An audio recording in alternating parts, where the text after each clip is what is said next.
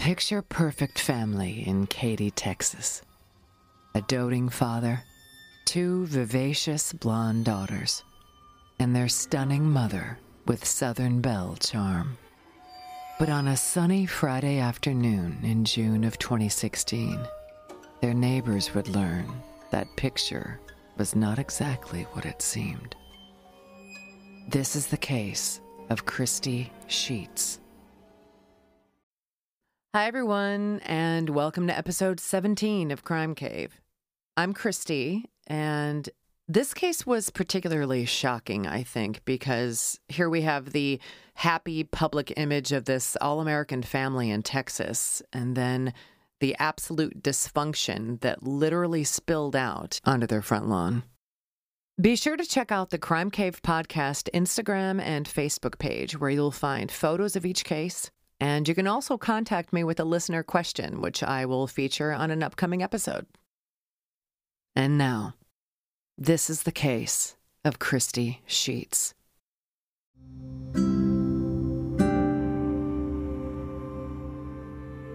It was in northern Alabama that a young couple met and fell in love.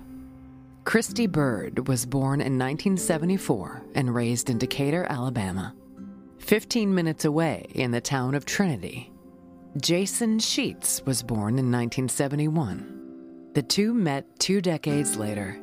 Christy had a very sweet Southern Alabama look and sound, and early on, they just knew they were going to be together. The young couple married, and at 20 years old, Christy gave birth to the first of their 2 daughters, Taylor Ashton Sheats, on April 19, 1994, and 4 years later, Madison Tyler Sheats on October 21, 1998. Although they started their life together very young, the couple had a solid support system. Christy was especially close to her grandfather and felt that he really understood her. Becoming a mom was life-changing for Christy. Her friend Catherine Knowles said that Christy was a kind and loving mother, that she lived for her daughters, and they were not only her pride and joy, but her mission in life. That within 20 seconds of meeting Christy, she would be talking about them and showing off their photos. And Jason was a loving father who truly cared about his daughters. The two had a lot to be proud of. Their firstborn, Taylor, had a great sense of humor and was very independent. After high school, she graduated cum laude with an associate's degree from Lone Star College, where she made the dean's list and the president's list numerous times. Taylor was also a very talented artist. She loved sketching portraits, cartoons, and doing replications. She had an amazing passion for caring for children and began working full-time as a teacher at Kids Are Kids, a child daycare center and pre-K school in Katy, where she helped to teach 3- and 4-year-olds in 2 different classrooms. She also decorated the entire facility with her own artwork. But her work didn't end there. After her daytime shift at the center, she worked evenings as a nanny. Taylor was a natural at providing care to children, and they loved her in return. She loved reading to them and truly helping each child along. Taylor looked at her parents as her heroes, and on Mother's Day of 2013, Taylor posted a lovely tribute to her mom, calling her one of the biggest influences in her life. Younger sister Madison had a very giving, warm, and innocent heart. She was intelligent, funny, and genuinely sweet. She enjoyed volunteering, and like her older sister, she loved caring for children. She babysat part-time for almost 3 years, but she also loved dog-sitting for neighbors. Unlike a lot of teens, Madison was an early riser, especially when they had family members in from out of town staying at their home. She would be up early, sharing her love for cooking. Her friends described her as someone who was true and honest with herself and was always smiling. If you Google photos of the Sheats family, they look like something out of a magazine. Christy was a frequent presence on social media, with a constant stream of selfies highlighting her stunning bright blue eyes, blonde hair, and big smile, as well as photos with each of her daughters. In September of 2015, Christy made a Facebook post recognizing Daughter's Day. Happy Daughter's Day to my 2 amazing, sweet, kind, beautiful, intelligent girls. I love and treasure you both more than you could ever possibly know.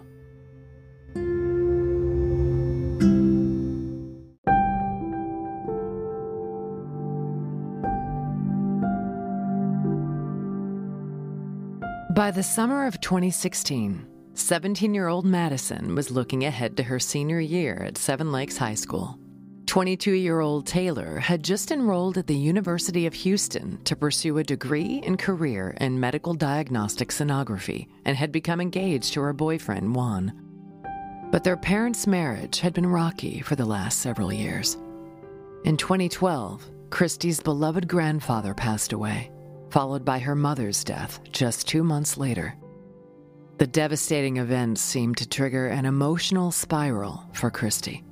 She was unemployed more often than not, and although she held a job briefly at a tattoo removal business, she was let go after 5 months, reportedly due to her erratic mood and deceptiveness.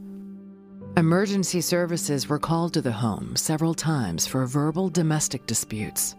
Christy began drinking heavily and was also taking several medications to cope with depression and anxiety.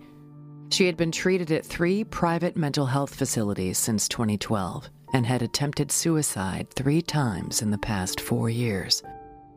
The couple had yet again decided to reconcile after a brief separation in hopes of keeping their family unit together.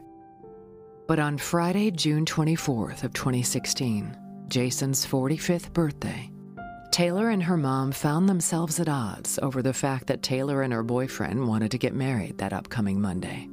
They then wanted to have a big wedding after her graduation.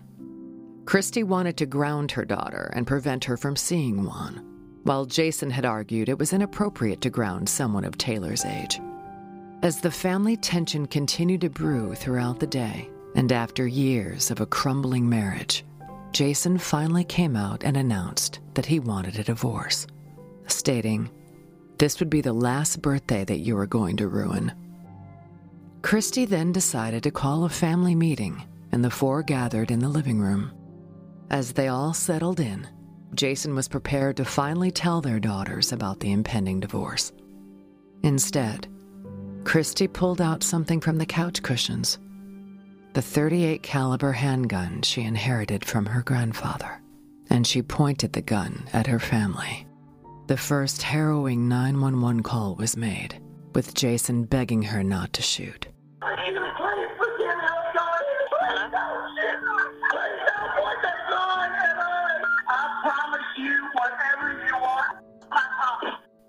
In the call, you can hear Christy coldly reply, "Stop talking," as her once beloved family frantically screamed and scrambled out the door, while she repeatedly shot at them. Younger daughter Madison was shot in the neck. She collapsed and died on their front lawn. Older daughter Taylor was shot twice in the head, but she still managed to make it out into the street. Another 911 call was placed by a neighbor who witnessed the entire event. She's going inside the house now. Hopefully he's not getting any more bullets because she looks like she's going to look for more bullets. Okay. All right, stay on the line. She's coming back again. Apparently she has bullets now. Okay, stay on the line. Oh, he shot her again. She shot her again. You shot her again? Yes. From the back. She was trying to run. Christy had gone inside to reload and shot her daughter a 3rd time. Police converged upon the scene, and after refusing their commands to drop her weapon, she was shot and killed by police. I can hear bullets. She's laying down on the floor now. I'm so sorry you had to see that, sir. I'm sorry you had to see that. Taylor was rushed to the hospital, where she later died. Jason had managed to make it to a neighbor's house at the end of the cul-de-sac. As he was escorted away, he was clearly in shock and could barely stand on his own. So what happened here? Playwright Agatha Christie once wrote, "A mother's love for her children is like nothing else in the world. It knows no law, no pity. It dares all things and crushes down remorselessly all that stands in its path." I gotta say, I don't think that's always true. Now, I personally was blessed to have a loving and selfless mom, but I don't think biology has anything to do with it. There are women who don't have children who absolutely have the ability to love a child selflessly. But by the same token, just because someone technically becomes a mom doesn't mean she necessarily develops the innate ability to love unconditionally. It was determined that Christy had ample opportunity to shoot and kill her husband, Jason, yet she left him alive. She knew that he was especially close to his daughters, and she specifically wanted him to stick around and live with the pain of losing them.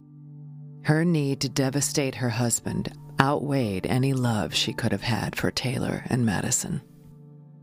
At the funeral for his children, Jason said, "If you have loved ones, tell them you love them every day and give them a hug, because you never know when it might be your last day."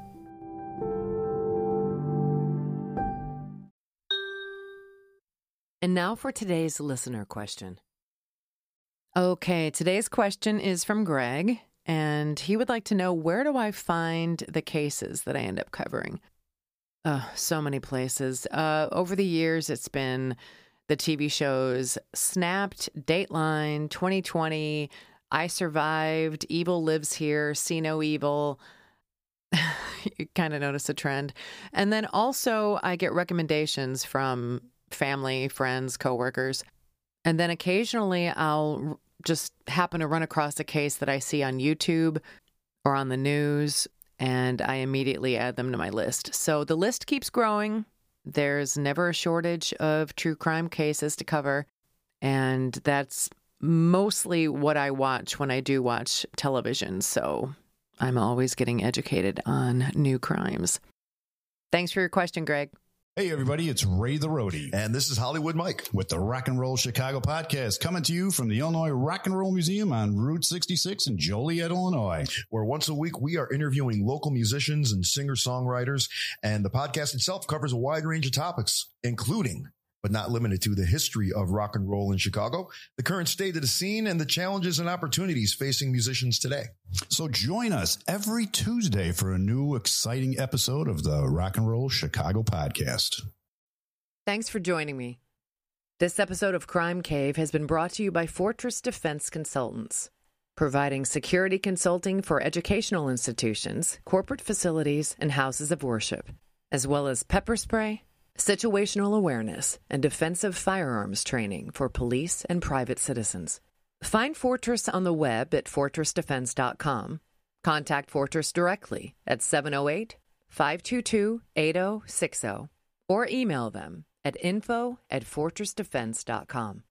Avoid being the subject of a future episode of Crime Cave. Train with Fortress today. Until next time.